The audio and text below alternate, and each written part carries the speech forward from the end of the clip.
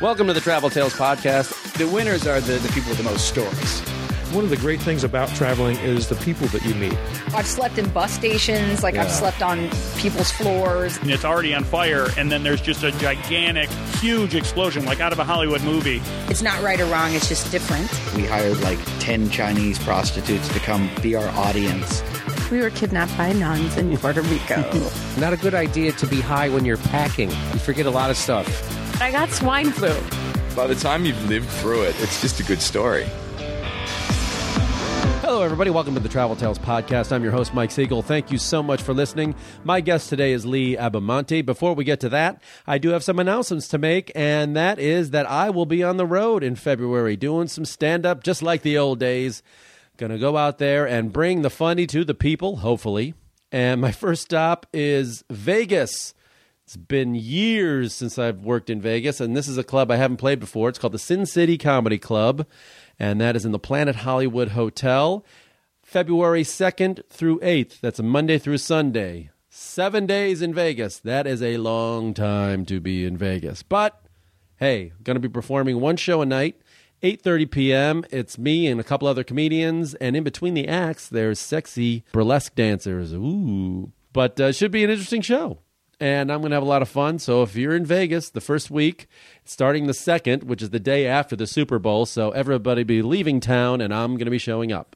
So hopefully you'll be there. Or if not, tell some friends who are going to be there to come on out to the Planet Hollywood at the Sin City Comedy Club. Also in February 17th through the 21st, I will be back in Chicago, my home clubs, my old stomping grounds, the 17th and 18th, which is a Tuesday and Wednesday. I will be downtown on Wells Street at the Zanies Comedy Club, the original one. Then I will move on Thursday, the 19th, through Saturday, the 21st, to Zanies in St. Charles at the Pheasant Run Resort. So get a little city and a little suburbs. I'm covering all bases. So any of my friends listening to this, they want to come see me in Chicago, that's where I'll be. Go to thezanies.com and book your tickets online. It would be great to see everybody.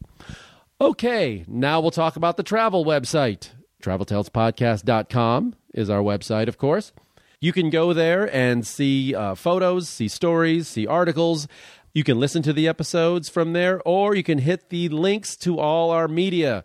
That is, of course, iTunes. And if you're on iTunes, please give us a good rating. That's a nice thing to do. There's Stitcher Radio. There are links to our Facebook page. Give us a like. Twitter, we're at Travel Tales Pod on Twitter. Instagram, Travel Tales Podcast on Instagram. LinkedIn, and blah, blah, blah, blah, blah. So all that, you can go to the TravelTalesPodcast.com website and click links to all those. Follow us, please. And if you want to write me, I've been getting some letters. I say letters like I'm a 90-year-old person. I've been getting some emails from people suggesting some guests, and thank you so much for that. Hopefully I can make some of those work. It's traveltalespodcast@gmail.com. That's traveltalespodcast@gmail.com. So do that. Write me. Say hi. Suggest people. Whatever you got to do. It's great to hear from you. Okay, my guest today is Lee Abamonte. He is, as he said, the youngest person, or youngest American, I don't know, we clarified that in the talk, to visit every country in the world. And I can't say I'm not a little bit jealous. And especially because he just got back from the South Pole. Amazing trip. He's got amazing travel tales, and it was really cool to meet him. I think you'll enjoy what he has to say. Please enjoy my conversation with Lee Abamonte.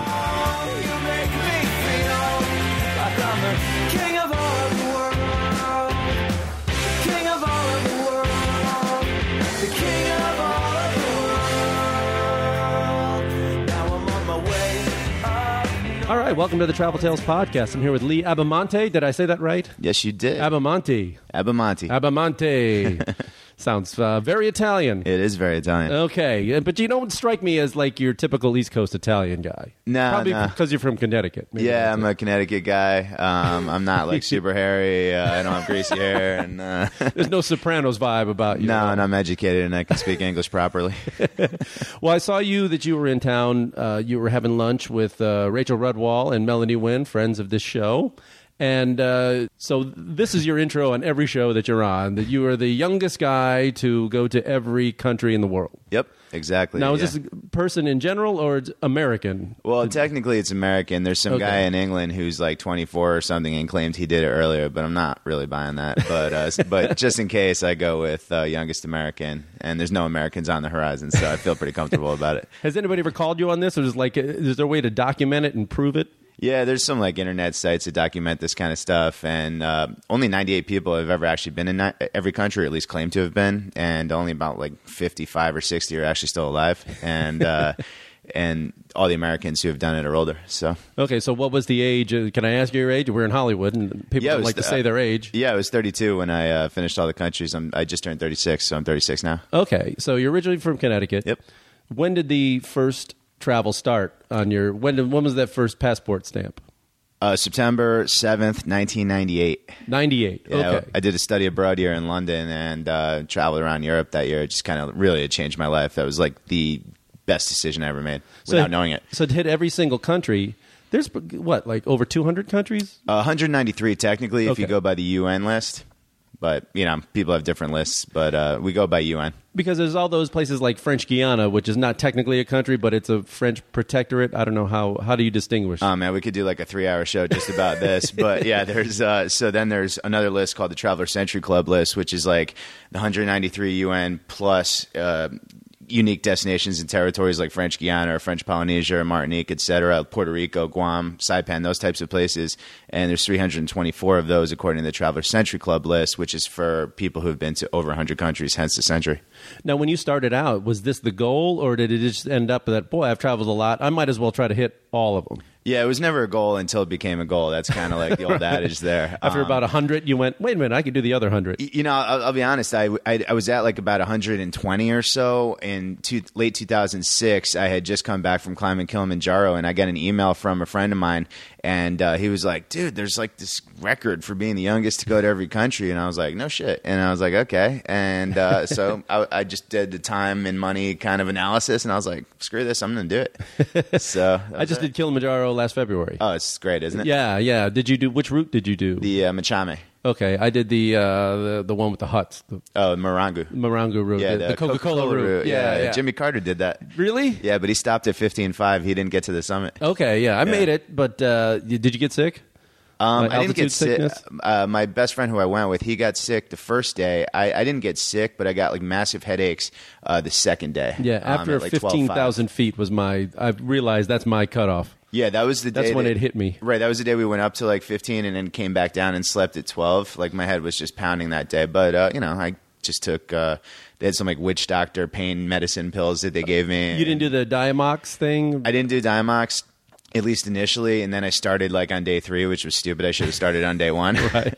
I mean, you just pee a lot, but I mean, other than that, it's pretty good. It really helps. So you started in 98. Yeah, September 98, and then I finished in August 2011. And I was really never in any rush because like I knew I had a lot of time, and because I was already at a point where I was like more than halfway there with like plenty of time to go.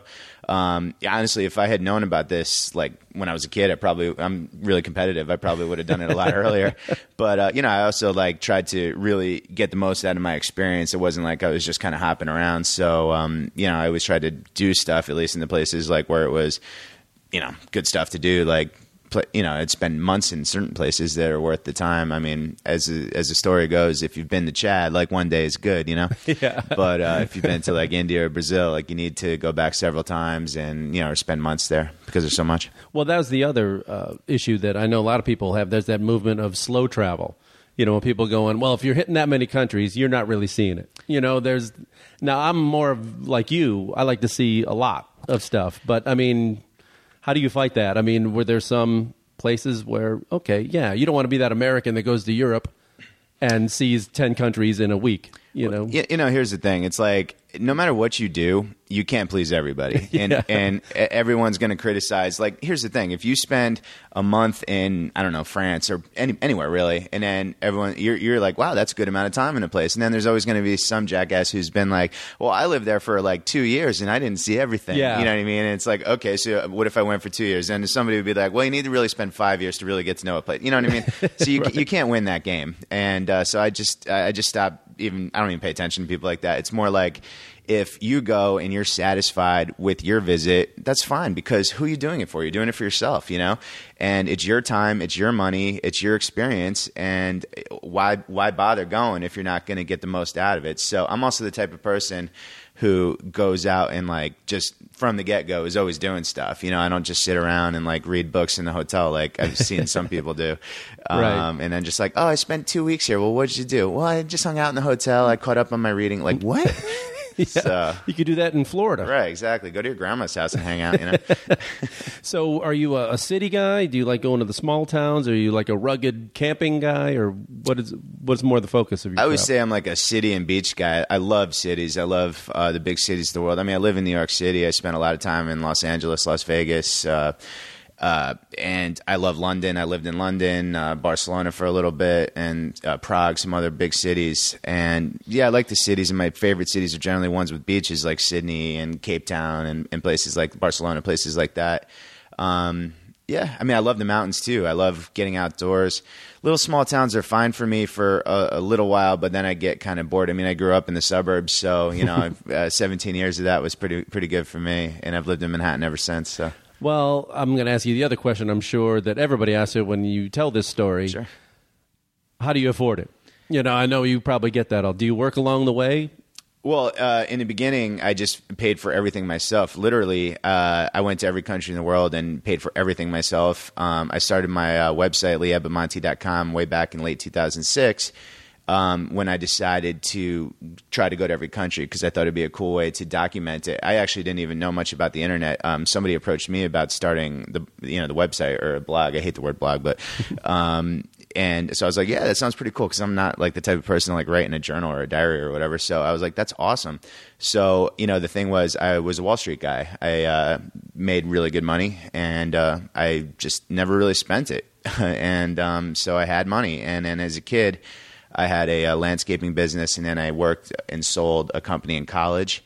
So I had the time and I had the money, and then I just decided to do it. And then by 2008, You got out before 2008? The big crash? I was just telling this yesterday. I look like a genius because I quit in like mid-August, and I was working at one of the big major firms who a week later came out with their earnings that they lost like $1 trillion. Oh, my God. So I look like a genius, although it was just pure coincidence. And, and from that moment on, I decided I was going to finish the list, but at the same time, go to all the countries, meaning, and at the same time, I was going to do something positive in case I couldn't make a career, so to speak, out of the travel stuff. So I got an MBA, and that afforded me the time to have breaks and finish going to all the countries. Like I had like a bunch of places in Central and West Africa and like some of the Pacific Islands, which are a real pain in the ass to get to. So that's what I did. And by the time I was done, I got a lot of like notoriety and publicity for, going to all the countries. I started doing a lot of television, and the rest is kind of history. And now it's like a full-fledged business that I run that if you asked me 5 years ago, I would have been blown away that this is what I'm doing for a living now and making good money at it. So did you get, were there sponsorship opportunities with like, luggage or credit card or clothing or anything like that, or airlines or anything like that? All the above. Oh, that's great. Yeah, I mean, I work with the full gamut of companies, and honestly, I like to do stuff outside of travel too. My biggest passion in life is sports, so I like to do stuff like that with. So I'm working on deals now with my favorite team and a couple other. He's wearing a Yankees hat, folks. and oddly enough, a Hartford Whaler I grew up in T-shirt. I grew up in Connecticut, and you know how much it sucks when your team just ups and moves away and then wins the Stanley Cup in 2006, 4 years after they leave Hartford. That sucked. So, it's there's a lot of opportunities out there, and with my business background and just very aggressive kind of selling style, I've been able to come to a lot of contracts, a lot of deals. It's great, and that's just like one of the businesses I do in travel. So it's really cool, and every day is a new fun day. It's good. Well, I've been to every continent, but I know there's certain parts of the world. You say, a lot of the Pacific Islands, it's a real hassle. So you counted up. You had to tick off places like the Marshall Islands and things like that, and Guam, and Oh yeah, I mean that's a pain. I mean that's tough to get to. Yeah, tell me about it. Yeah, I've been to all those, and I've been to not just the Marshall Islands, but not just Majuro, but I've been to a couple of the Marshall Islands and like Micronesian Islands. I've been to them all. That's the thing. There's so many. Some of those countries have like 1,000 islands or something like that. Yeah, I mean, you go to the ones that there's something there generally, but some of them are really boring and really difficult to get to. Like I always jokingly but seriously say Tuvalu, which is actually a country. It's like the second smallest country in the world after the Vatican. Is like the most boring place on earth, and you can only get there from Fiji. You fly, you have to spend 2 days minimum there, and honestly, after 2 hours, you're just like, okay, I've seen the entire country, and you're like, now what do I do? Is that the one that's supposed to be underwater with global warming soon? Yeah, within 30 years, they say it's going to be just gone, basically. So, and it's literally only about 5 feet above sea level, and they don't seem to give a care about it at all. They just do their thing. Right. In terms of hitting countries, though, I mean, things like South America and Europe and places like that are pretty easy to get around. I always think that the hardest one and the region I haven't hit most are, like you said, like West Africa and Central Africa. Not only in terms of logistics, but safety and things like that. I mean, like go to a place like Sierra Leone or Liberia or something like that. It's got to be pretty dicey. Well, it's one of those things. Everyone's always asking me about like safety and stuff like that. I did a 3-month overland trip from Mauritania to Nigeria a few years ago. I guess it was 2008 to 2009. It was like December, January those years. Now, planned yourself or with a group or with like an organized tour? Me and a friend of mine. I just planned everything. The hardest part about it is getting the visas. That's the biggest pain in the ass because you need pretty much a visa to all those countries, less like 2 or 3 of them, and so that takes some time. It's expensive. You have to plan in advance, that kind of thing. And overland travel is a nightmare over there. So you just got to basically arrange it yourself. So I would just get to places and then you do your thing and then just try to find somebody basically with a car that you think is manageable to get to the next place. So you would get them to drive you to the border. And a lot of times these guys, they like know people on the other side of the border. So then they call their cousin who knows a guy who knows a guy, and they come and meet you at the border. So if you're going from Freetown, Sierra Leone to Monrovia, Liberia, they can usually take care of that for you. And, I find that's the best way to do it. Those buses are a nightmare. I won't do it. And flying out there is a disaster. Believe me on that. Yeah. So, and now obviously with like Ebola and stuff like that, there's some other concerns that I didn't have back when I did it. But I mean, anywhere you go, whether it's Afghanistan, Somalia, this and that, you just got to be smart. You got to be vigilant. Just don't do anything stupid. Sometimes people are like freaked out to go to Mexico. You know what I mean? Like the State Department comes out with this warning. It's like, don't go to Mexico or you're going to get shot and killed. Like, come on. That's like saying there's a lot of crime in New York, right. So don't go to Iowa. You know what I mean? It's just like, that's not the same. You don't blanket America with the whole same It's exactly right. And I understand that the government, the State Department, all these people, everyone errs on the side of caution. But I mean, just be smart and realize like, it's not that bad. You know what I mean? And the people are nice. It's just generally the governments that suck. Yeah. Well, we've been in war in Afghanistan for like 12 years, though. Yep. So do you have to get a certain kind of clearance to go through as an American? Afghanistan was actually surprisingly easy to get into. I did get I went through this Afghan logistics company that like does security for like, I don't know, if a big senator like John McCain or somebody was going to go to Afghanistan, he would use that and they'd provide protection for him. And I actually used that. That was the only country I've been to where I actually did that.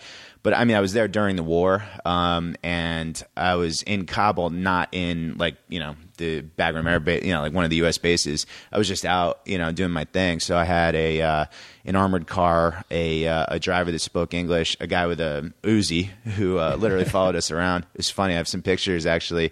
I played golf in Afghanistan, in Kabul. I played 9 holes at the Kabul Country Club. And there's pictures of me putting like on the dirt because it's not really a green, with some dude with this big Uzi 9mm like behind me, like ready to kill somebody if somebody tried to attack me. Well, do you organize the armored car, or do the government said if you're going to go anywhere, we have to No, be with you? I organized it. I just did the research, found the logistics company that takes care of that kind of stuff. And again, this was the only time I did it. But the government's really no help whatsoever for you unless you're on official like government business. Like when I went down to Guantanamo Bay, they arranged all that stuff to help me get down there. But that was because I was invited down there. But like a place like Afghanistan, like where I wasn't invited, or Iraq, or Libya or whatever, I just do all that stuff on my own. And it's usually most of it's on the ground.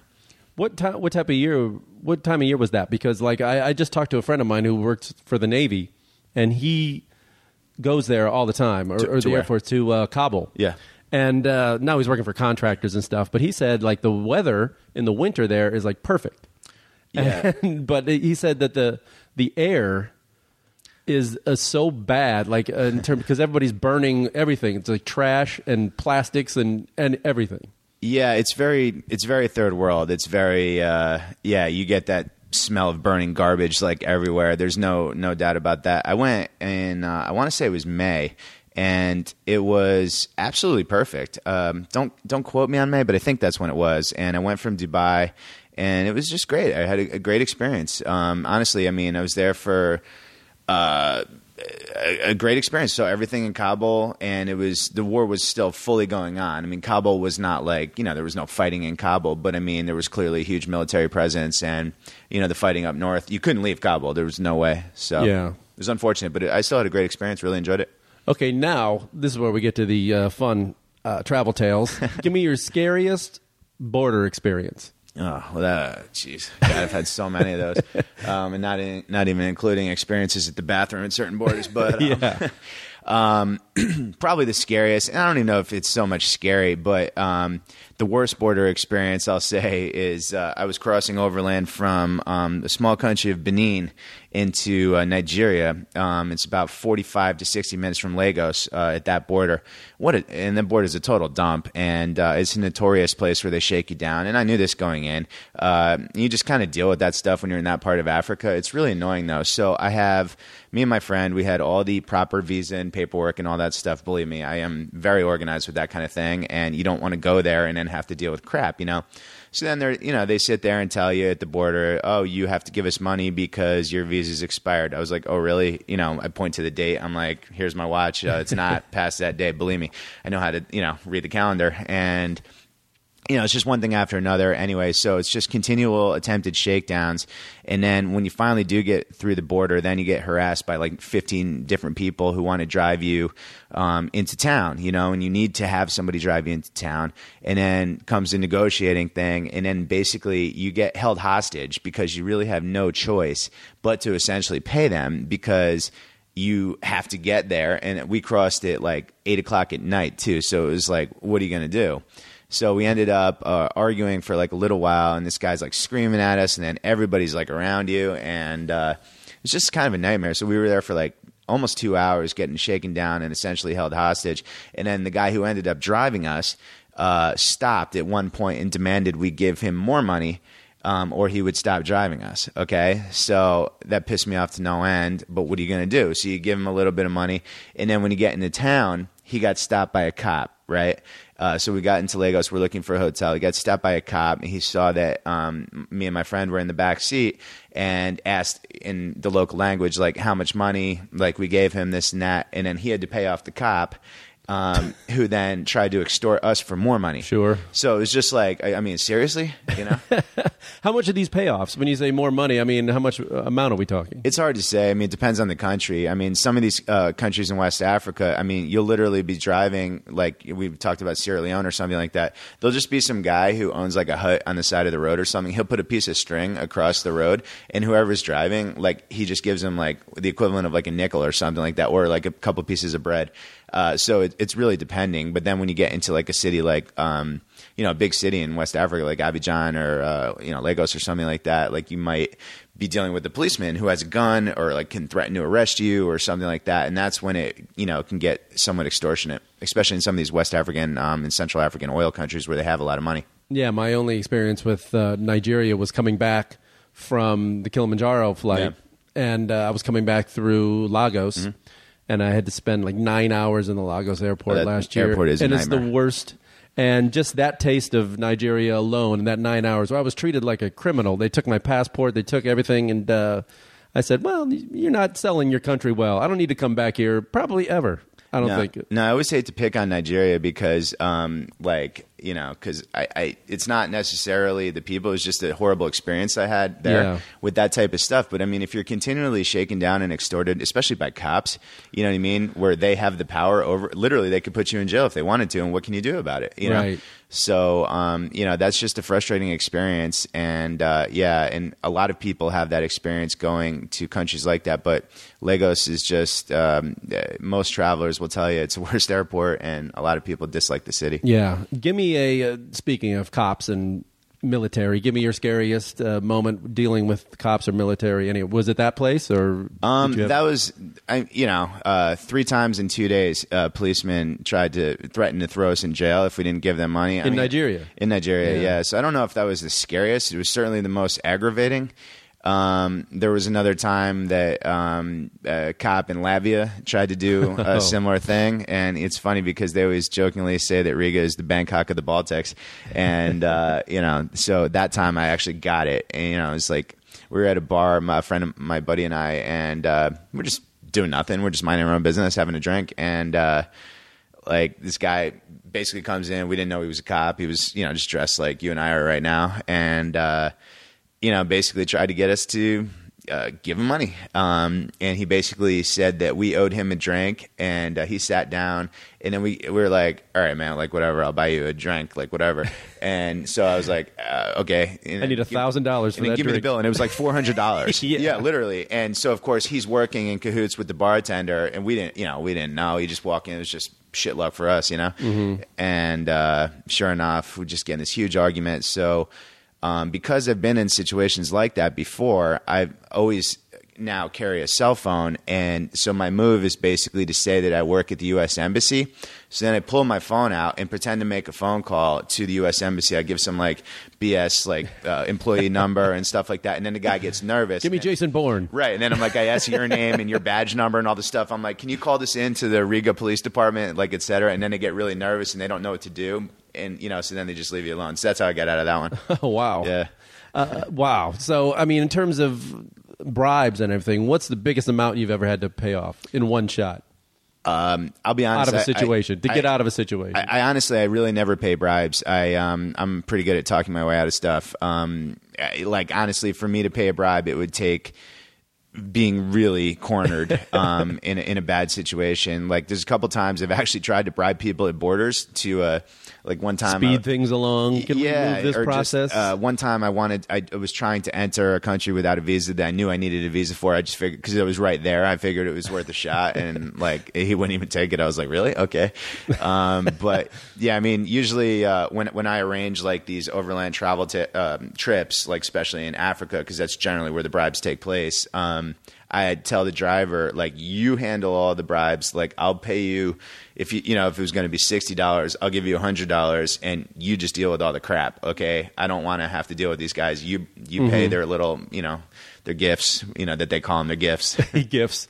How about language skills? How many have you picked up along the way? I speak fluent Spanish, and I'm pretty good with languages. Most of the Western languages, I can get by in or at least read.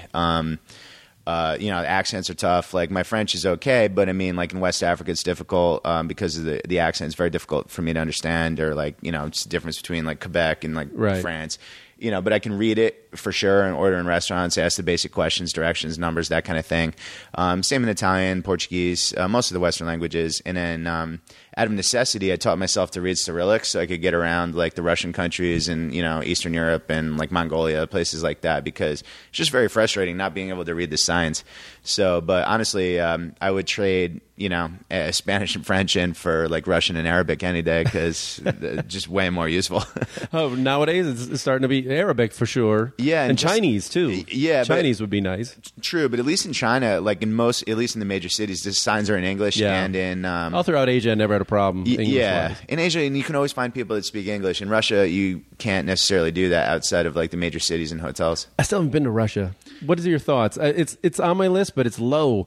Just because there's nothing about the culture that appeals to me. You know, Russia's like a strange place, and It's a hard place. and I'm part Russian in my family too. background, and you know, I've been there. I don't know, probably 8 times or something, and I've never really felt comfortable. Yeah. And you know, I've been to the major cities multiple times. I've been to some of the smaller towns, and you know, the border crossings are always a disaster, and you're never comfortable. I mean, you get these big, like, Yeah, it's- you know, Rocky IV looking guys. You know what I Yeah. mean? Like Drago. Ivan Drago. Yeah.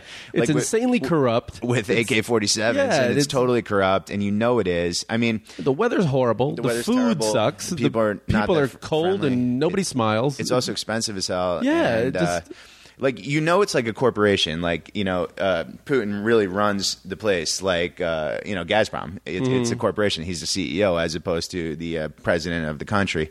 So it's a place you never really understand what's going on. It's a culture that you just can't really grasp unless you're a part of it, and really unless you're like even the regular people, unless you're like one of the oligarchs or something like that, somebody who has something to offer to the government and to, you know, those types of people. You really just don't get it, and you're kind of an outsider, even if you're a citizen of Russia. Wow. Yeah, it doesn't.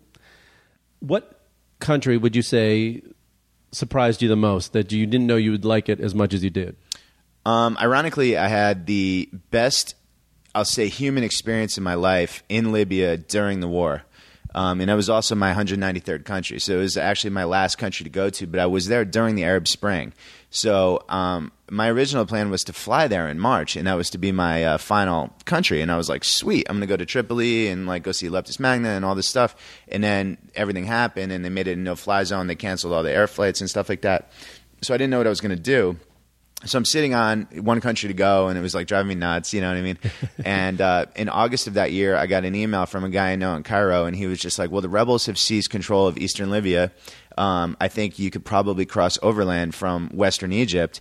And I didn't even think about it. I just got on the next flight to Cairo. Literally, I just went to JFK and flew to Cairo. Then I flew to this remote desert outpost called Mersa Mutra, which no one's ever heard of. And then I met a guy. I don't speak Arabic, you know, more than like the basic 3 or 4 words. And I was like hoping this guy could help translate to a taxi or something to drive me to the border. And I didn't know what I was going to do, but I had a bunch of cash on me. So I was like, okay, well, this is one of those ones where I would pay, you know, especially to get there.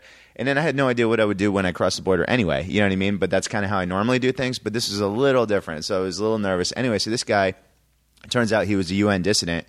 And he was going back to visit his family for the first time in like 40 years. And it was incredible. His brother drove across the border in this like old minivan, and he insisted on giving me a ride. And I offered money. He refused to take it. And he basically told me I was like his brother. And not only did we get across the border, we got caught in a firefight at the border, not because of us, but because the rebels and then some Chinese smugglers were trying to get across the border to bring fake cigarettes from Libya into Egypt so they didn't have to pay a tariff because there was no government in Libya at the time. But the rebels still wanted some money and they wouldn't pay, blah, blah, blah. We got caught. Our car like literally got hit. We had to back up. We had to wait like 3 hours. Anyway, then we finally got through, and what a way to enter your last country, man. It was such a rush. And then I ended up staying with him and his family in Tobruk, Libya, which there was a famous World War II battle. But it was just an amazing experience. I stayed with his family. He hadn't seen them in like 40 years, and he insisted that like I stay with them. It was amazing, amazing experience. So what have you learned from going into regions like that about war and about American policies toward war, and especially in that Middle East region? Well, I learned, you know, the main thing you learn, like when you travel to, you know, the quote dangerous places, is that it's not the people. You know what I mean? It's not the regular people. The everyday people don't want that crap. You know, they just want to live their lives and like do normal things, hang out with their family, friends, drink beer, watch sports, you know, and talk about soccer, you know, whatever you like to do, like whatever normal people do. And so you learn that it's generally the government. And you learn that most people love Americans. You really do. Like, people think you don't. And it's a lot of times it's the governments or it's like extremist groups. But regular people, they love you. They're fascinated by you, you know, and they want to ask you questions. And because they've seen it on television in Hollywood, like where we are right now, you know, and they ask about like movie stars. And, you know, it's like, you know, they think like you're a movie star. They want to take pictures with you and stuff like that. You know, it's pretty crazy. And, it's really nice, actually, and honestly, it's changed a lot. Also, from, not to get political, but it really has changed from the Bush years to the Obama years. I know. And I would tell people, like, especially those last few years of Bush. Yeah, people like 07, 08. hated him. 07, 08 Bush years were very, very difficult to travel with, because usually when you said you're American, it's like, oh, Yeah. I hate your president. And you're like, ugh. Here we go. Here I'll put we on go. my Canada hat. I never went that far, but, it was... Put on my hockey helmet and move on. And it's funny, then Obama becomes president, and he's like the president of the world, and like everybody loves him. And it's funny because he's like so unpopular in America, but so popular in the rest of the world. It's crazy. And then with Bush, it was completely. Yeah. So it's interesting. Yeah, that was a lose-lose on that one. Yeah. But the you'll always find some anti-American sentiment somewhere. You can't get around it. Because everybody has an opinion on it. That's why Canadians they just skate through everywhere, because nobody has. They're like, oh, you're Canadian. Oh, okay, whatever. But everybody's got an opinion one way or another on America because it's so omnipresent in their lives. They're either sick of hearing about it, or they're, like you said, they're fascinated about it. Have you ever run into a situation where, like I have around in certain places, I was cornered in a pub by guys who just wanted to grill me about foreign policy, and I just go, maybe there's a time and a place for this, but I don't think 2 a.m. in a bar is the place to debate this stuff. Yeah, it was kind of famously, at least in my head. I was in Iran and in 2007, and had a run-in basically at the hotel I was staying in with some guys who wanted to talk about politics. Mm-hmm. And like in Iran, you have to have a guide with you, basically an escort, so to speak. And so I did, and he speaks Farsi and obviously English, and he was like freaking out because he thought these guys were like, going to go crazy on me. And I'm like, listen, man, number one, he's the president of the United States. I mean, I didn't vote for him, but that's how we do it in America. You know what I mean? Right. It's like, that's just the way it works. I mean, I don't agree with a lot of the things that he did, and neither did they, as you might imagine. But it turns out that they were just more interested in hearing an American perspective on it than actually like arguing with me about it, because they hated their president, whatever, Ahmadinejad at the time as well. So it was kind of funny because that kind of cemented that not all people agree with their government's policies, especially in those places like where they really don't have a choice. And they tell me this guy Ahmadinejad was reelected that time. Yeah, okay, right. It was like when Saddam Hussein was reelected, like people have guns to their head and like you have no choice. And you don't know these things until you go see them for yourselves. Yeah. I mean, when I went to Israel, it was the same thing. Like you hear your whole life in America about Israel and all that stuff, and then I went there, and it's like, oh, I thought you guys were all on the same page. It's like, no, there's like your hardline conservatives, there's your liberals, or there's a lot of atheists. There's a lot, there's all different types there, and they're just arguing up the same crap that we're arguing about. Yeah, it's Israel, politics. It's all the same stuff. Israel, the politics there are even probably stupider than they are in America. It's stupider a word in America. Here I am. I thought you guys were all united about. No, they're just fighting about everything. It's the same kind of thing. Yeah, it's very true. And then, there's such a Russian influence in Israel nowadays that that really kind of skews the politics as well. So it's an interesting place for sure. That whole region's interesting. Well, aside from the politics and things like that, what has changed over the last? You've done this 14 years of seeing the whole world. Have you seen a shift in terms of any kind of thinking? Or, I mean, the internet certainly has changed a lot, and not only in ease of travel, but in what people can see around the world. The internet and cell phones are definitely, since I started traveling in '98, are definitely the two biggest, I'll say, influences of change. And GPS, that's always a good thing. And GPS. But technology is without a doubt the biggest catalyst of change in travel, whether it's the way you travel, the way people get information, the way people see you. I mean, look what I do. I go all over the world and post stuff on my website, on Facebook, on Twitter, on Instagram, all that kind of stuff. And when I first started, I never did stuff like that. You know what I mean? And it was I used to have a throwaway camera, and I'd go home after like a 3-month trip with like 20 throwaway cameras, and I'd take the same picture 15 times because you're just hoping one of them came out right. Right. And now, with digital cameras, and now you don't even need a camera. You could just use your iPhone, mm-hmm. You know what I mean? Or whatever. And you don't need a Discman anymore like you used to with a big thing of CDs. I remember those days. Now you just got one little iPhone that plays your music, it takes your photos, you do your email, your texting, your calls, everything. It's unbelievable. unbelievable. And the booking of your flights, accommodation, things like that. I just took my mom to Ireland, and she was amazed that I had no plan, really. We rented a car, and then I would just book. I would sit at lunch, and where are we staying tonight? Let's see. Well, you could just do that on your phone? I go, yeah, Ma, this is how I travel. Yeah, you can book everything on your phone. I mean, I'm still a fan of just kind of getting into a town and then just kind of looking around and knock on a door and see if they have availability. I like doing that still. But I'm also not averse to booking ahead of time, especially in like small towns, What kind of accommodation guy are you? Some people are like higher end things. I mean, how some people camp. What do you go middle of the road? Do you get a it's funny, hostels? It's funny. My style of travel has changed over the years. Like it's because you're getting older, right? But I mean, so is mine too. When I always kind of say, and not jokingly, seriously, I've kind of done it all. So like when I first started, I was. I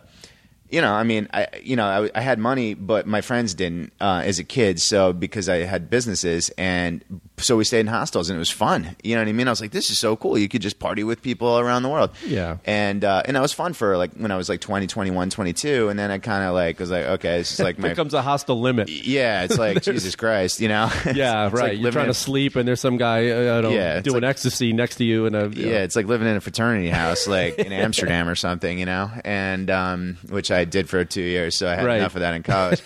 And and it kind of boggles my mind now when I see people in their like 30s and 40s that still stay in hostels, and I'm like, if you don't have the money, okay, I get it, but I mean, I still see people like tweeting and stuff about hostels now, and I'm like, you're like 35 years old, like enough, stop it. Yeah. Like you don't have to go party with. I don't want to be called pops. Yeah, you don't have to party with 18-year-old gap year students. It's like, come on, like get off the full moon party in Thailand. Okay, enough. Right. But and then I always stayed when I went to like kind of what people consider like a dodgy place or something like that. I would always stay in a nicer place, and now I pretty much only do like luxury travel. Oh, really? Yeah. I mean, listen, I can, I just got back from Antarctica in the South Pole where I was like camping, you know what I mean? And on the ice.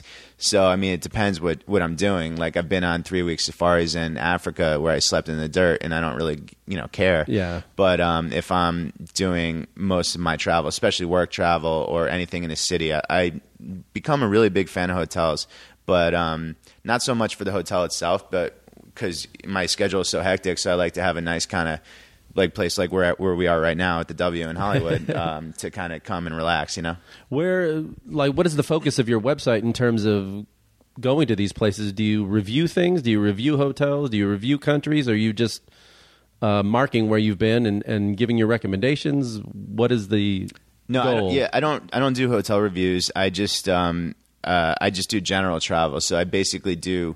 Like whatever I want to, really. I mean, that's kind of the whole thing. But it's not about like the flight deals or credit card things or No, I don't do flight deals. Like I don't do affiliate ads, that kind of stuff. I mean, once in a while, like I have a partnership with a credit, like with the SPG Amex card, and so sometimes I do stuff with them, and I have a partnership with American Express, so I do stuff with them.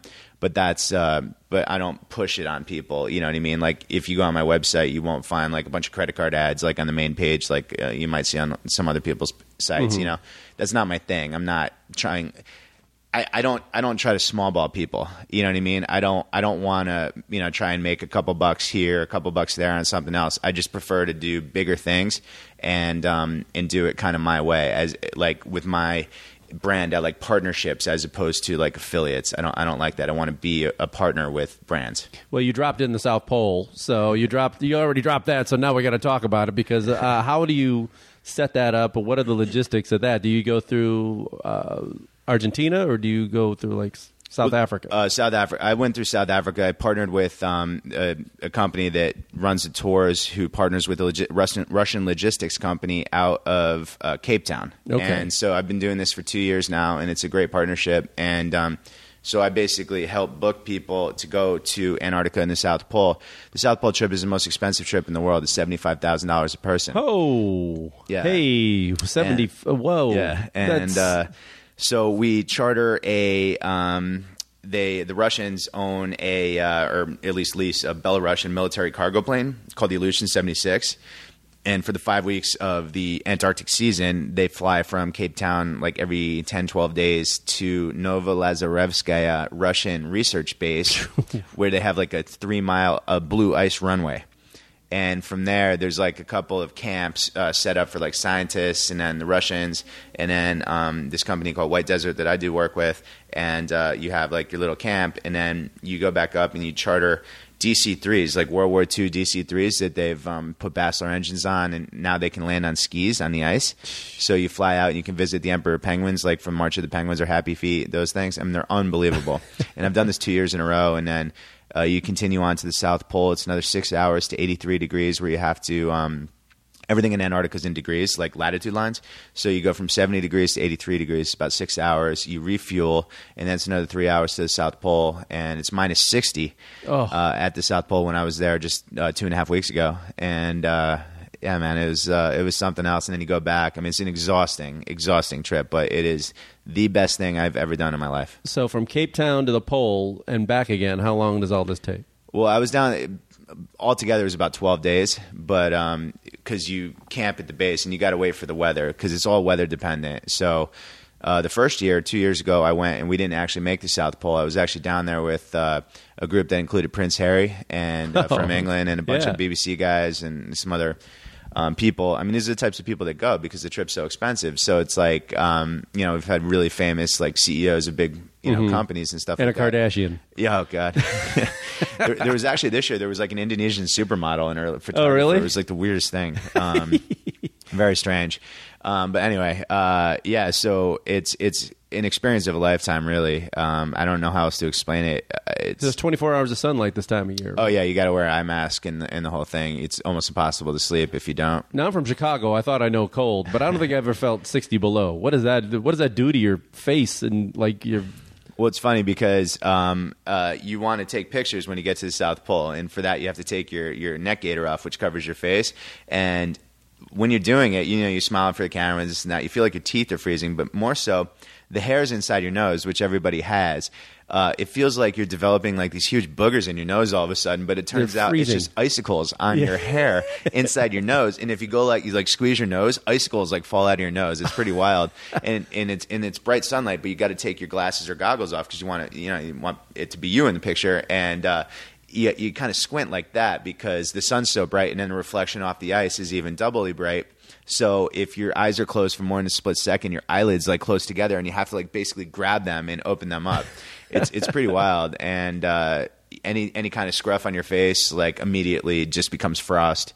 And if you're exposed for more than like a minute, like you risk getting some type of frostbite or something like that. Does the camera freeze up on you? I mean, yeah, and that's got to be a problem. Yeah, it's funny because we had a couple people that were like really big time photographers, and you buy all this stuff, and it's supposed to be like antifreeze resistant, or whatever the word would be, but yeah, it's not prepared for minus 60. So and I had like extra batteries and like the whole thing, and he kept putting them in, but it's not even the battery that freezes, and that's what everyone was nervous about. It's just the camera itself. It just kind of ceases working. So you got to get all your pictures real quick and then stick them inside your jacket, warm it up, kind of like cuddle it up, and then pull it out again, take a bunch of pictures and videos real quick. And it's tough to do stuff, especially with those massive gloves you have on, so it's hard to work anything. What an experience. It is. Would you do the North Pole? Can you do that? Is that possible? April 13th and 14th. You are doing it. Yeah, I'm organizing a trip there, so if you know anyone who wants to go. April 13th and 14th. Yep. Is that another $75,000? No, it's 16,500 euros, so about $20,000. Why is it so much cheaper than North Pole? Because you can actually fly. You fly up to Svalbard in Norway, and then from there you take this short flight to this, I don't know, some kind of ice runway that's about an hour from the pole, and from there you take a helicopter right to the South Pole. So the fuel costs are significantly less, which is the most significant part of going to the South Pole is the fuel cost. Why April? Is that a better time? It's the only time that you can go. Oh, really? Weather? Yeah. It's just like the season. It's kind of like going to the South Pole. You can only go from the end of November till early January. It's about 5 or 6 weeks of a season. The same thing in the Arctic. And then because the ice breaks, remember, Antarctica is a continent, but the North Pole, South Pole, but the North Pole is not a continent. It's just like an ice shelf basically. And when it gets warm, it cracks. So there's only certain times you can safely go and then like land, because then a lot of times after that, there'll be boats that come in from Murmansk, Russia, and they're like icebreakers. So it really screws up the ice, So you can only go for a short period of time. What is obviously we're adventurous in a way that, like, I hear about it, now I want to do it. If I can get a sponsor to pay $20,000, maybe I'll do it. I hope you do. Does it give you perspective of the Earth or something, being at the pole? I mean, does something about it humble you in a way? Going to the South Pole was the most humbling experience of my life. And I say that, and it sounds dramatic, but it really wasn't. And you got to understand, for someone like me who's been to literally every country in the world, and like I've sold businesses and done a lot of stuff, it was such a sense of accomplishment, like that it's hard to explain, because so few people in history have been to the South Pole, and people like famous explorers have died trying to get there. You know what I mean? Obviously, I'm not like mushing across with like dogs and stuff like that, like Scott or Shackleton did. But I mean, to reach a point where so few people have been, like literally just a couple hundred people have been there in history who are not scientists. Remember, people have only reached the South Pole for the last 100 years, and there's only a couple dozen people a year that have gone, and that's just for the last like 10 or 15 years. So there's only a couple hundred people that have ever been there who aren't scientists, like at the U.S. research station. So it's it was just an experience, and it's so hard to get there. And when you actually achieve that, especially me with the first year failing to get there, and you spend so much time and money and effort to get there, it was such a letdown. And what went wrong? There was 2 planes, and one of them had a problem, like not an accident, but it sort of was an accident. Anyway, so there was only one plane, and then you're down there for 10 days originally, and we had a big group. We were the first group of the season. This is the one with Prince Harry and like the guy from The Wire and the guy from True Blood and like a bunch of other things. It was a BBC sponsored thing for Walking with the Wounded. Anyway, we were down with them, but the problem is there's only one plane and everyone has to share it. So the Russians gave Prince Harry and the BBC crew priority, because we were snowed in for the first 4 days because of like terrible weather. So you couldn't fly anyway. So by the time it was done, and they had like 35 people or something in their group, but the plane can only fit 12 people. So basically it's 2 days back and forth each way that they had to shuttle them down there. So by the time it would have been our turn, we were out of days and we had to get back to Cape Town. So it really sucked. And so you're just hanging out down there for no, you're not 5 just days? hanging out. Like you're doing like a lot of other activities. Like you do some mountain climbing, some ice climbing. There's caving. You do these awesome hikes. There's even a Via Ferrata down there, which is like essentially like climbing on the side of a mountain. Oh, wow. It's an amazing experience. It really is. And if that was all you did, it would be one of the best times of your life. The problem was, the idea was to do that and to get to the South Pole. So, we had this amazing experience, but we didn't accomplish our main objective. And it was really upsetting. And especially for some, you put so much time and money and everything into it, energy, and you prepare for it for months and you buy all this gear. And then when you don't do it through no fault of your own, it's just something completely out of your control. It's very, very frustrating. So going back this year, we nearly didn't make it again because of weather and everything else. And then we made it like literally at the last second by the skin of our teeth. And even when we did, they told us we only had a 30% chance of getting there. So it was like walking on eggshells the whole trip down. And we thought the weather was going to turn, but then it didn't. So anyway, when we made it, it was just such a rush. Honestly, it's hard to explain. What an experience, though. Yeah, truly. Well, speaking of travel and things that can go wrong, give me your worst health scare, whether it's in whatever country you're in, the scariest moment, and you're like, I might die in this place. Oh man, well, I do a lot of dumb stuff, like I jump off stuff, and like like I'm big into bungee jumping and skydiving and cliff jumping. I've been really, really sick, like travel sick a couple times. Like in India, I got it horribly one time. The first time. Me too. India took me down, man, and I got a strong stomach, but India wiped me out. Same, it crushed me, man. I always jokingly say, if you wanna lose some weight, go to India for a month and then just drink the water and see what happens. And so the first time I was there for like 2.5 months, and it was funny because I was there in like 2003 or 2004, and I was backpacking. Because I thought that was how you're supposed to do India, and I was staying in like $1-2 a night places. What a terrible, terrible idea that was. Yeah. And in If you're India, going to be on a budget, that's not the country to budget. and the thing was, like, I didn't have to do that, but I did because I thought it was like the travel experience. You're supposed to have Keeping it real, man. Yeah, it was stupid. And then, but like every time I've been back to India since, the nice hotels in India are really, really nice and they're really affordable. Like for like $80, you can get like a 5-star hotel, like a really nice place. So, and it makes all the difference, especially if you're in a city and it's like a lot of poverty It's and like chaos, squalor and chaos around you. India's hard. India's a hard place. It's a tough place. I mean, I like it, but I don't. I'm not like one of these people. India's like, some people get it in their blood and they're just like, oh my God, it's the most amazing place in the world. And I'm thinking, what are you doing then? I didn't get it as well. I mean, once we got out of the cities, I found it to be a lot more tolerable. Like Kashmir and up near Darjeeling and Sikkim, that's beautiful. And down in the south in Kerala is nice. Yeah, and I was in Goa having fun for a week. Yeah, that's nice, of course. And like parts of it are nice, but like the cities for me are... they're oppressive. I mean, it's really hard. Yeah, and it's like Bangladesh or something like Dhaka, same kind of thing. I don't like those types of cities, and I don't like people constantly grabbing at you. And the people on the street, the homeless people on the street, just everywhere. It's hard. And I get that it's real and all that, and totally get that. But I guess it's kind of, for me, it's been there, done that. I'd rather just stay in a nice place and just see what I want to see now. What, if any country, I mean, I asked you before what surprised you and you were pleased with, but has there been a reverse? Was there some country that you were really looking forward to and you got there and you were like, what a letdown? I always try to have no expectations going into a place, because I learned a long time ago that, like, it depends really who you talk to. Like, some people will be like, oh my God, it's the most amazing place. And they're like the person that just sat in a hostel reading a book for 2 weeks. They're like, oh my God, I loved Amsterdam. Well, what'd you do there? Well, I just stayed in the hostel. It's like, shut up.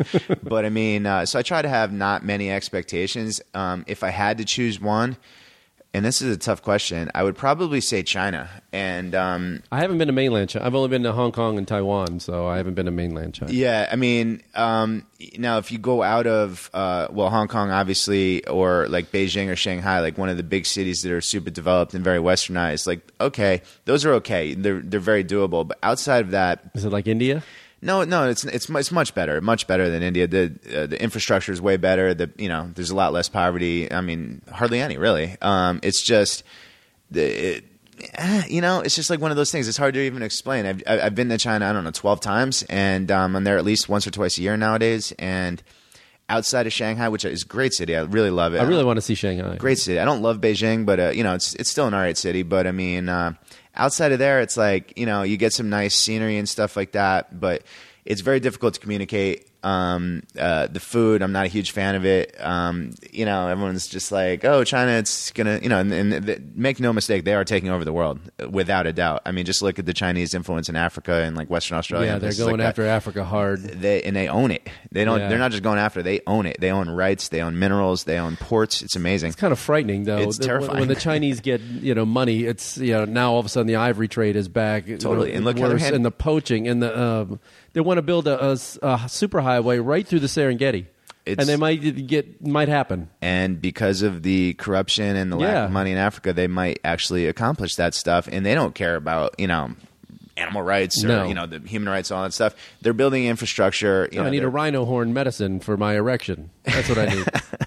That would be an interesting remedy. And they're selling. That's what they do. They're selling it. That's one of the biggest, these old herbal Chinese medicines that require tiger paw and things like that. It's really bad. It's really bad. Yeah, so maybe it's just a cultural thing, or maybe it's I don't know. Maybe it's like a built-in sort of fear of the Chinese takeover of the world. I don't know what it is. It's just I've never just fell in love with China. I just never have, and I've given it several chances, and I'm sure I'll go back there again. A big problem is there and in India, it's 1 billion people in one place. That's the problem. In those two places, it's something like 40% of the world. And you add in Bangladesh and Indonesia, it's like 1 out of 2 people in the world live in like those like 4 countries. It's crazy.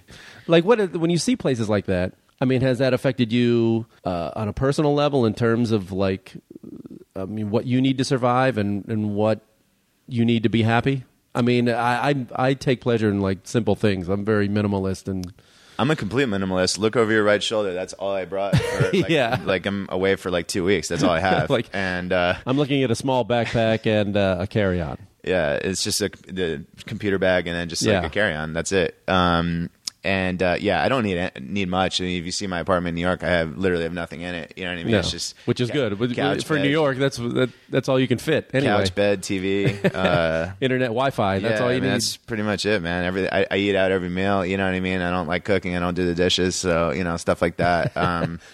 Yeah, I don't need That's very much. New York. Yeah, it is. But if I had a big house or whatever, if I lived in LA, it'd be the same. I don't get it. I don't buy stuff. Even when I travel, I don't buy stuff. Maybe I buy a T-shirt, but that's generally because I couldn't do laundry and I just need a clean shirt. Need a fresh Whalers exactly, T-shirt. or Quebec Nordiques or something like that. People recognize the Yankees symbol all over the world, man. Everywhere, man. It's like one of my call signs. Like if you look at most of my pictures, I always have a Yankee sign. Even at the South Pole, I risked frostbite on my ears, taking off my hat, my wool hat, and then putting the Yankees hat on and take pictures. So, well, I'm a sports fan too, but I'm also a soccer fan. Same, and that has helped me around the world, everywhere. First of all, they're amazed that an American knows anything about it. Yep. And B, you can have a conversation with just about anybody in any pub or any taxi driver anywhere in the world. Yeah, I'm a massive sports fan, massive soccer fan. Living in Europe, I follow it as closely as I follow baseball or football here. I'm a huge Arsenal and Barcelona fan. Oh, wow. Okay. And how about you? I like kind of those. I guess it's a Chicago thing as well. That I like the mid-level teams that you think are going to do it every year and crush you.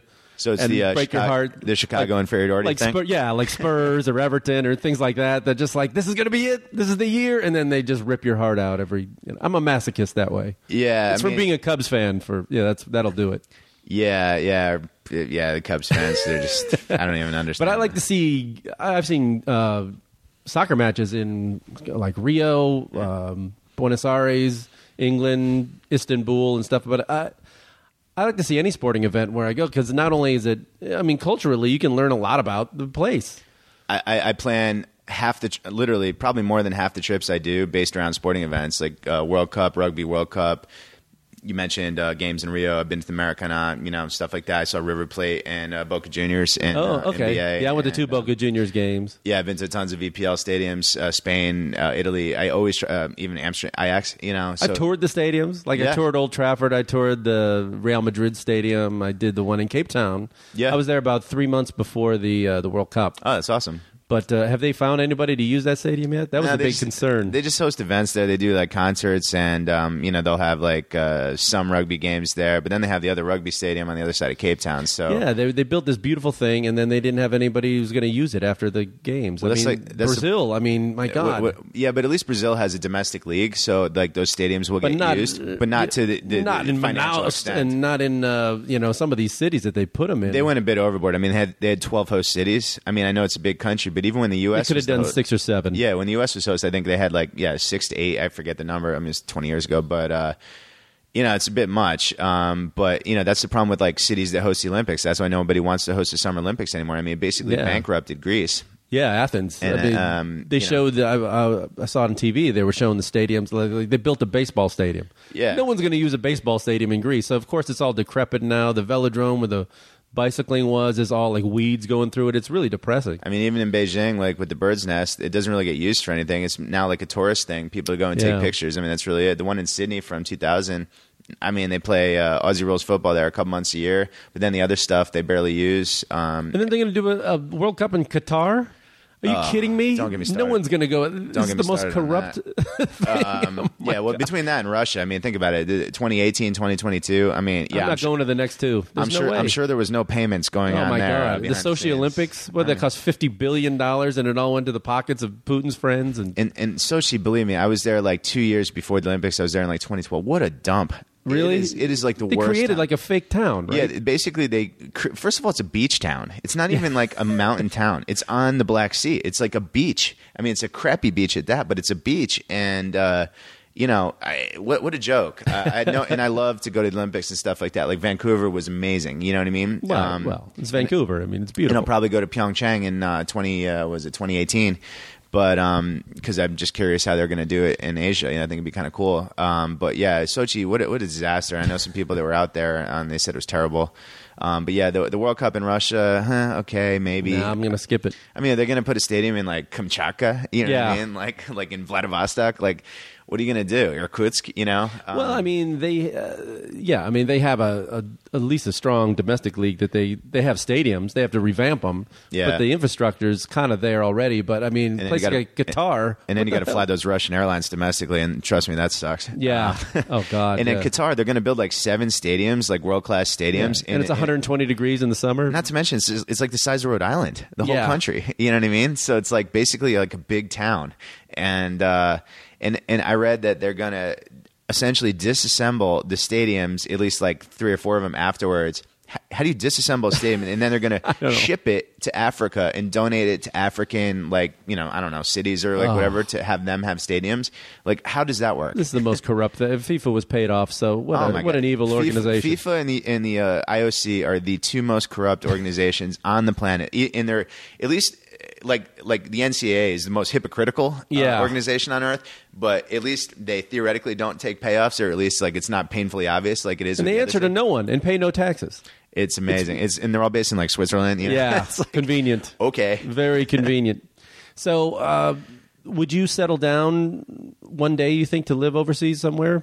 And if you did, where would you live? No, I will always live in America. The only way I wouldn't live in America is if I was to potentially, I don't know, marry somebody who lived in like Australia or somewhere else that I wouldn't mind living in, you know. But I don't. I love America. We live in the best country in the world. We are very lucky to be born here and to be able to live here. And listen, we got as many problems as any other country in the world. I'm the first to admit that, but you don't realize how good we have it here until you've really traveled and seen some shit. And well, isn't it to me, and as 2 of us who love to travel, it's depressing how few people take advantage of the freedom we have in terms of travel and never leave. What is only like 35% of people have passports even in this country? I think it's less than that, but yeah, no, I agree with you. But you know, I also kind of always try to take the other viewpoint of things too. And if you talk to some people who have never like left the country, but might go some places, we kind of have everything here, you know. Well, I get that, but I get also that we have so few vacation days and times, and we don't stress travel. I mean, you're not encouraged to do it. No, as a kid. Places like Australia, they really stress it on their kids, you know, and then take a year off, go, you know, they leave and they go, man. I mean, I totally agree. I mean, I never traveled as a kid. I mean, the first I never time I left left the country is 20. And, yeah, me too. The only reason I actually studied abroad in the first place was basically one of my best friends was going to do it, and he was just like, "Hey man, why don't you come?" And I was like, "Why would I want to do that? Like, this fraternity is pretty fun, and like doing this kind of stuff." And I remember mentioning it to my dad once, and he was just like, "Why would you do that?" I'm like, "All right, now I'm going just because you told me like not to." So that was basically why I went, and it turned out to be the best thing I ever did in my life. And if nothing else, aside from what I'm doing now, I mean, even if I never tried to get into the travel business, just having the perspective and the travel experiences I have has shaped my life and my viewpoints and my mindset and everything about myself these days. Well, I understand the people that you may not have the money, you may not have the time. What I don't understand ever is people who don't have the curiosity. You know, and my brother's one of those guys. You know, I would tell him about these places like, you would love this. New Zealand, you love to hunt and fish and camp and do all that stuff. He goes, well, I think there's a lot to do here. It's not an either or situation. You can like both. Because I like other places doesn't mean I hate America. You know what I mean? I mean, think about it's like a knee jerk thing. It's like, no, I have to. Why? Why would I want to go there? Well, I don't know. 100%, dude. Think about these like townies that you grew up with. You went to like middle school and high school with, and you're just thinking the whole time. I remember thinking to myself, "You guys are never leaving this town." You know what I mean? And sure enough, they're all still there. Not that there's anything wrong with that. There's a part of me who just goes like, I wish I could be that content. I wish I could just be that. Just go, no, I'm happy here. It's like, really? You've seen pictures of Paris your whole life? You never wanted to look at it, see it for yourself. I don't get it. No, I agree, and it's hard to understand the mindset, and I'm just glad I'm not like that, to be honest. Right. But I mean, but at the same time, I never preach to people what they should do, and you live your life the way you want. What I like to do, you might not like to do, just because I have that perspective doesn't mean you'd like it. I know people that went to London; it was the only place they've ever been, and they're like, "This place sucked," Whereas for me, it was people don't want to leave their comfort zone. They really don't. Yeah. I mean, and okay. But, the one thing I can do, is, and I know you'd probably try to do, is just try to dissuade their fear. People are so afraid of like, I would tell people I'm going to Croatia. Well, what's the language like over there? I go, you'll be fine. You're lucky you know English. That's what I tell people because it's the closest thing to a world language that we have. 100%. Another thing, you're just lucky you were born here. And what I do hate is like when people say, I know English, I don't even have to try anything else. And it's like, okay, I mean, I get what you're saying, but I mean, come on, man. Yeah. You know what I mean? Like, if you go, at least learn thanks. Just learn hello, thank you, please, goodbye. Four words. That's it. Yeah. I mean, and I would tell people, you live in California. You haven't, by osmosis, you should know some Spanish. Yeah. You know what I mean? Yeah. You could just look at any menu, any of the signs. Los Angeles means the angels. The names of everything you could probably get. Yeah. No, trust me, I'm with you on that one. It's crazy. So other than, just to kind of wrap it up, I mean, how has this, you touched on it a little bit, how has it changed you as a person? Seeing what you've seen, knowing what you know, how has it shaped you as a person and how you relate to people? I mean, it's just given me a global perspective on people.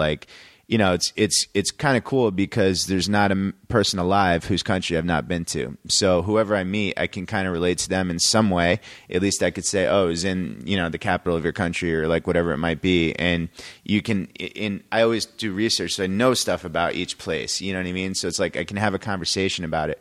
And that's only because I've been there. Like if I didn't go there, you know about the big stuff, but you don't know about what's going on in Gabon, So it's interesting, and you see things firsthand, and you realize that the media, the news media, over sensationalizes lots of stuff, like CNN, Fox News, who I appear on quite frequently, and I hate when they go crazy about stuff, and over sensationalize like Ebola and some other stuff.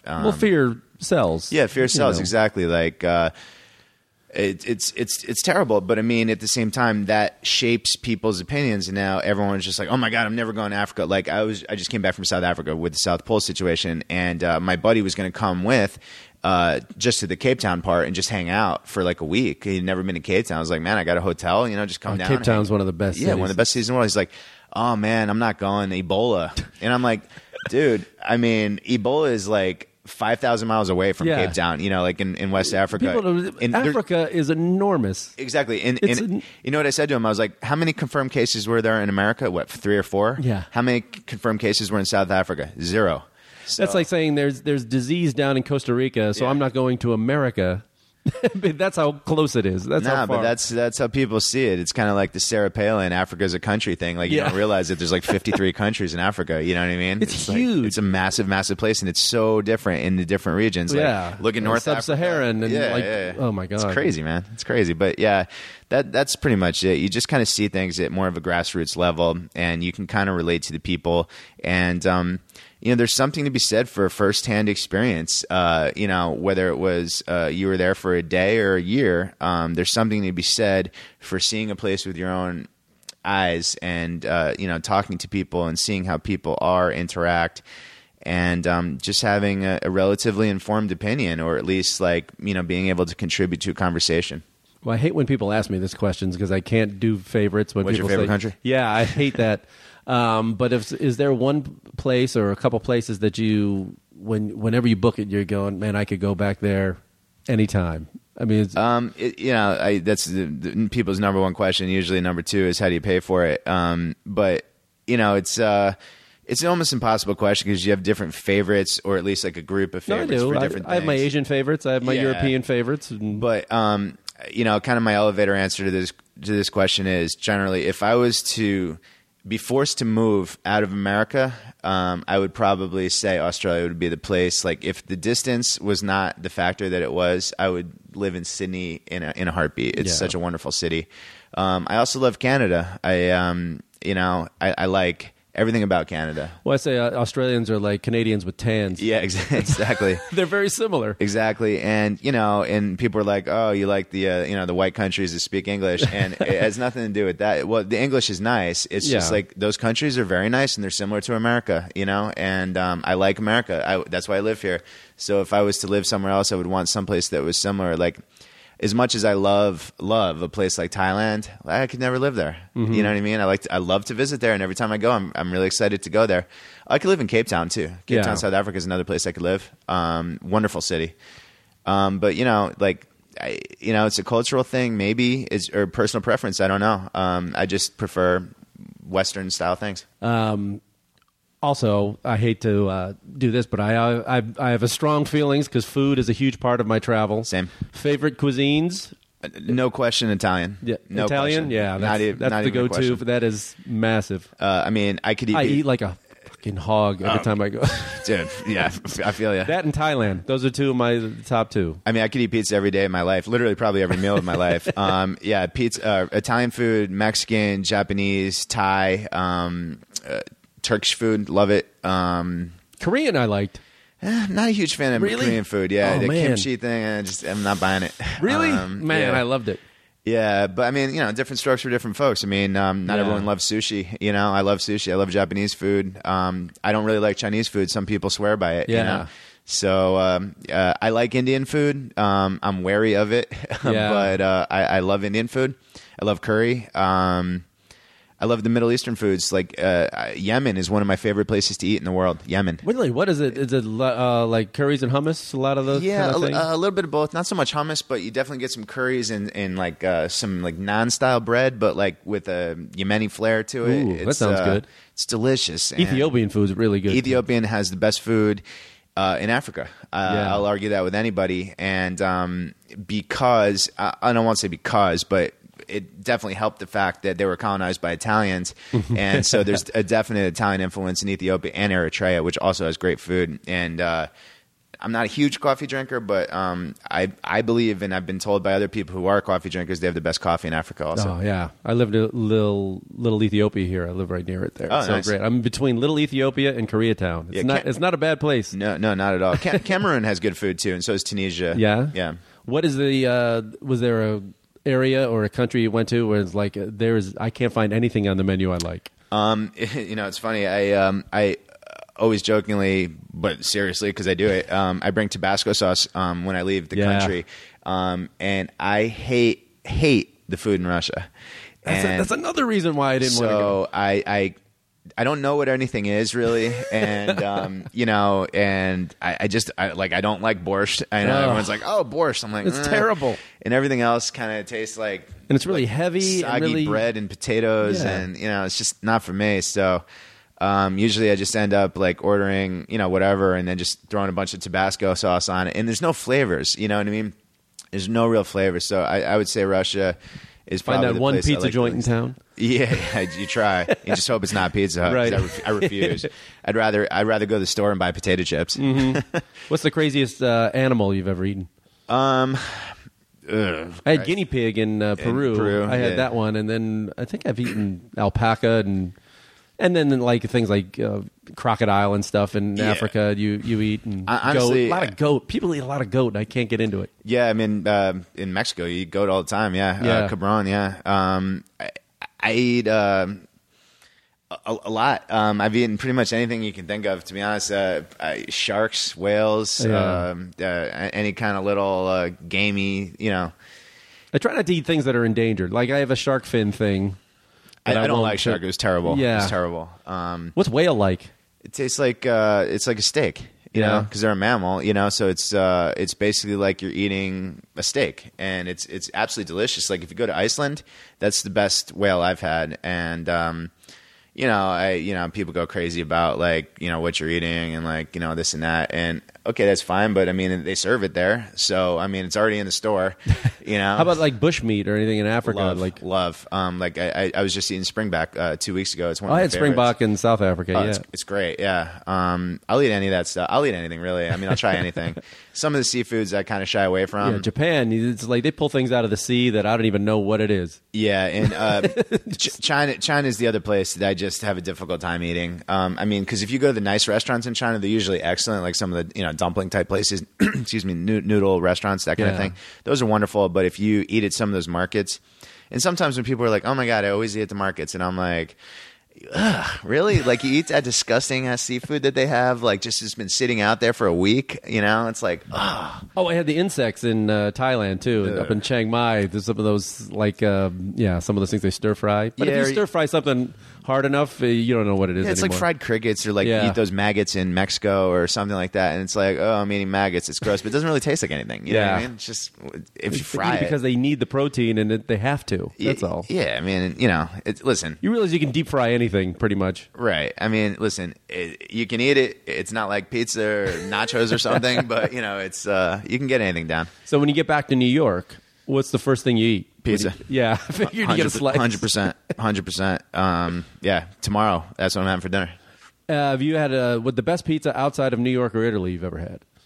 That's a good question. I'll be honest. I do probably 2 trips a year to Chicago just to eat pizza. There you go. Thank you. You saying that for my benefit? No, 'Cause I'm actually not. I like Where it. do you go? What's your I place? go to all the places. I pretty much just go on a 2-day pizza binge eating regimen. too. I have to say probably Lou Malnati's. Lou is my Malnati's, favorite. I was gonna say. Yeah, it's probably my favorite. I like Gino's East too. I like them all. They're all pretty good. Don't discount the thin though. Don't discount the thin crust either. No, I mix it up. Okay, good. For sure. But the sausage patties, just oh god, they're like to die for. I grew up on the South Side, so there's a chain called Aurelio's. If you can get some of that, All right, next time I'll next check time that you out. go. The other place outside of like Chicago, because that's everyone knows that for Yeah. pizza. Phoenix, Arizona has Come on, some what? really good pizza. True story. Oh, You know I'm what? sorry. It's all the retired Chicago people. But the best pizza in the country, period, is New Haven, Connecticut. But I've heard of this. Yeah, What- so, is it a specific place? Yeah, Frank Pepe's. Okay. And then there's Sally's, and then there's Modern's. There's 3 places in like kind of like the Little Italy area on Worcester Street in New Haven. Well, Modern's not on there, but Pepe's and Sally's are kind of right next to each other. And Pepe's is like every year when you see the Travel Channel list the top 10 pizzas in the country, that's number 1.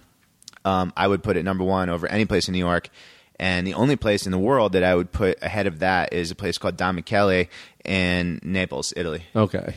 Amazing. And every region of Italy, they have their own version, and it's like everyone fights over which is the best. That's the thing. That's the thing about Italy, man. You can go on 100 vacations there, and it's always going to be different. I've been to Food, Sicily a couple times, Love. and that's completely different than the north. They look at everything's different. The cuisine, Yeah. people, the scenery. and the northern people look down at them like they're like the rednecks of Italy. Well, people in Milan hate the people in southern Italy Yeah. because they think, since they make all the money, they're carrying all the people in the south who like do nothing. Kind Sure. of like how New Yorkers or Bostonians Looked at or DC Kentucky. people feel about Yeah. So it's kind of funny how that works. But it's also cold in Milan and it's not in Sicily, So it's like that whole north-south mentality. man. Absolutely, and people move slower. And they Right. did and people say that the Italian food that we know here is more Sicilian because they were more the immigrants that came over, and like the heavy red sauces and things like that are more Sicilian. Yeah, and generally, if it's a northern Italian style restaurant in the States, it usually like kind of brags about it or whatever to try Yeah. to distinctify. Distinctify? To be distinct. I'll take about, it. I'll like, accept the it as a word. difference. You can make up your own language here. Differentiate themselves. All right. So this year, where are your next trips? What can we expect from you and your website this year? Well, I'll be in Phoenix for the Super Bowl, and then I'll be up in Alberta, Canada, which is my favorite place in Canada. And I haven't been to Alberta. Oh, it's wonderful. I want to go to Banff too. Oh, it's killer. Yeah, I'll be there for 4 days. I'll be in Calgary and in Banff. It's just a wonderful place. Are you skiing? Is that what you're Going to do some skiing. Going to do some heli snowshoeing. So heli snowshoeing? you go up in Interesting. I've never done it before, but I'm under the impression you go up in a helicopter and they drop you off in this like frozen glacial lake, and you just like hike. And, Yeah. so I don't know. It should be fun. I'm excited. And then from there, I go to Bali to. I'll be back in LA for a wedding. Then I go to Bali to do a cruise. One of my other partners, Azamara Club Cruises, and really look forward to that. So I go from Bali to Manila, and I'm just going to hang out probably in the Philippines, or I might go over to Vietnam for a few days. Love Vietnam. Yeah, and and then after that, let's see, I go to Key West for my friend's bachelor party, and then I have a couple things brewing. I'm not exactly sure. And I like to be home a lot for Yankees season. Oh, jeez, this guy with his Yankees. So, yeah, I don't know. Oh, gee, what has it been 2 years since you've been in a World Series? 2009. Oh, son of a but yeah, I do. I have a lot of TV stuff coming up. So I'm working on a couple big projects, and then so I'm trying to be home more now. Last year I was home probably about half the year, which is nice. Wow. And this year and it's nice. So I'm gonna try to do that again this year. And I do a lot of stuff in New York, so Do you see yourself slowing down? I mean, is it like as the years go by, you're like, you know what, home is starting to. Well, I mean, my bed is really comfortable. Yeah, it is. And, I consciously am slowing down, and but at the same time, I'm more of a business now than I was in the past when I was still trying to go everywhere. So I mean, I still do some like really intrepid trips, and I like to do crazy things. Like I'll be doing the North Pole in April and stuff like that. But at the same time, I have a lot of business and television commitments, so I have to be home to do certain things. Okay, well, finally, to wrap it up, what would you tell people who are listening and then are kind of living vicariously through you and maybe seem, I don't know, hesitant to travel? And is there a standard thing you say to people that are maybe like not into traveling as much or afraid of it? Or yeah, it's pretty simple. Just do it. Just don't even think about it. Jesus Christ, just go. And, listen, the worst that happens is you're going to have an experience. So if you even if you just go to Canada or Mexico, you know what I mean? Or you fly out to London or Paris, at least you tried. And if you don't like it, that's fine, but just give it a shot, and I don't want to hear about, it's so expensive, like the airfares, the hotels, the whole thing. Listen, just make an effort, do it. And if you don't like it, don't do it again, but just try it. You can't win if you don't try. It's like that lottery. It's like that lottery expression, You can't win if you don't play. Yeah. You got to try. You got to give it a shot. And, if you don't like it, that's cool, but give it a shot. Well, it was great to meet you, man. I'm glad we could do this, and I could catch you on one of your many trips around the world. Yeah, thanks a lot, man. And I'm envious, and I look forward to seeing you on TV. Thanks, man. Appreciate it. Sell a show, will you? I'm working on that. And if you need correspondence, let me know. I will do it. Or anybody, if you can't do that trip to Bali. As long as you wear that Brooklyn Nets shirt. See, I gave you some New York love when I came in here. All right, it's Lee Abamonte, everybody. Thanks, man. Anytime.